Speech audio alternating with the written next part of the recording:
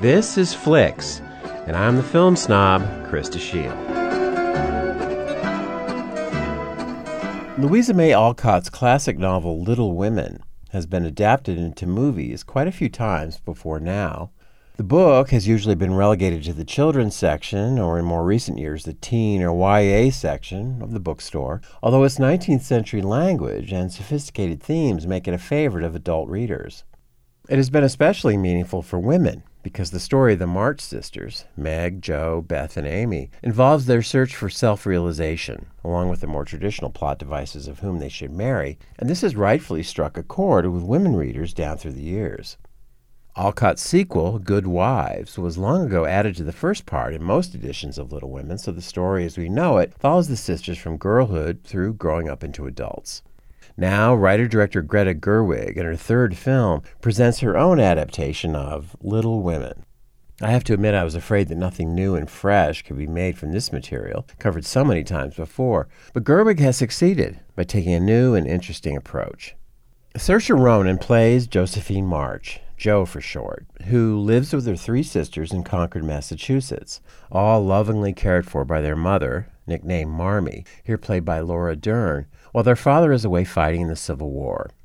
If you're familiar with the story, the most famous highlights are all here, giving their Christmas breakfast to help a poor family, the introduction of Theodore Lawrence, nicknamed Laurie, who becomes Jo's best friend, and his grandfather, who has a reputation for being severe but whose heart melts when he meets the quiet sister Beth. There's the sensible oldest sister, Meg, and the vain and pretty youngest, Amy, and so forth. But in this version, there's a big difference.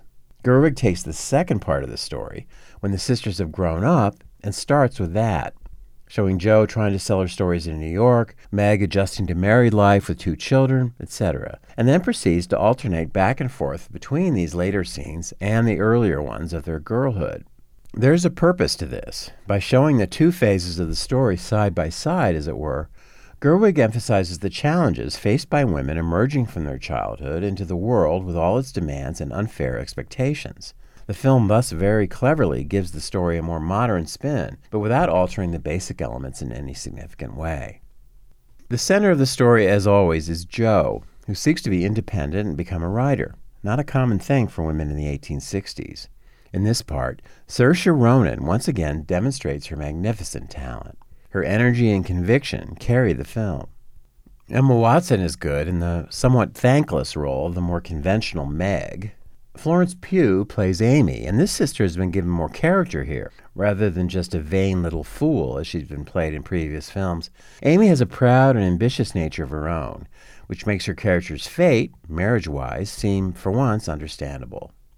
Eliza Scanlon plays Beth, and she's sweet and vulnerable, but Gerwig wisely refrains from overly sentimentalizing her. An amusing side note is that these four American sisters are played by Irish, English, and Australian actresses. Timothée Chalamet is close to perfection as Laurie, and Meryl Streep is on hand as the stiff, snobbish Aunt March.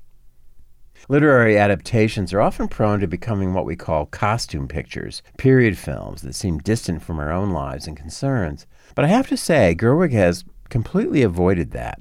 This is a vibrant and intelligent movie that puts the accent squarely on the thoughts and desires of its women protagonists. The production design is gorgeous, yet it doesn't overshadow the performances.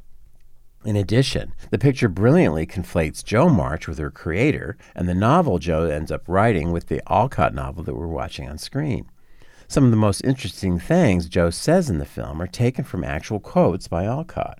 Focusing on Alcott's efforts to get the book deal she needed and the compromises she needed to make for this gives the ending a delightful twist. This beautiful new version of Little Women interweaves the real and the fictional in a very satisfying and meaningful way.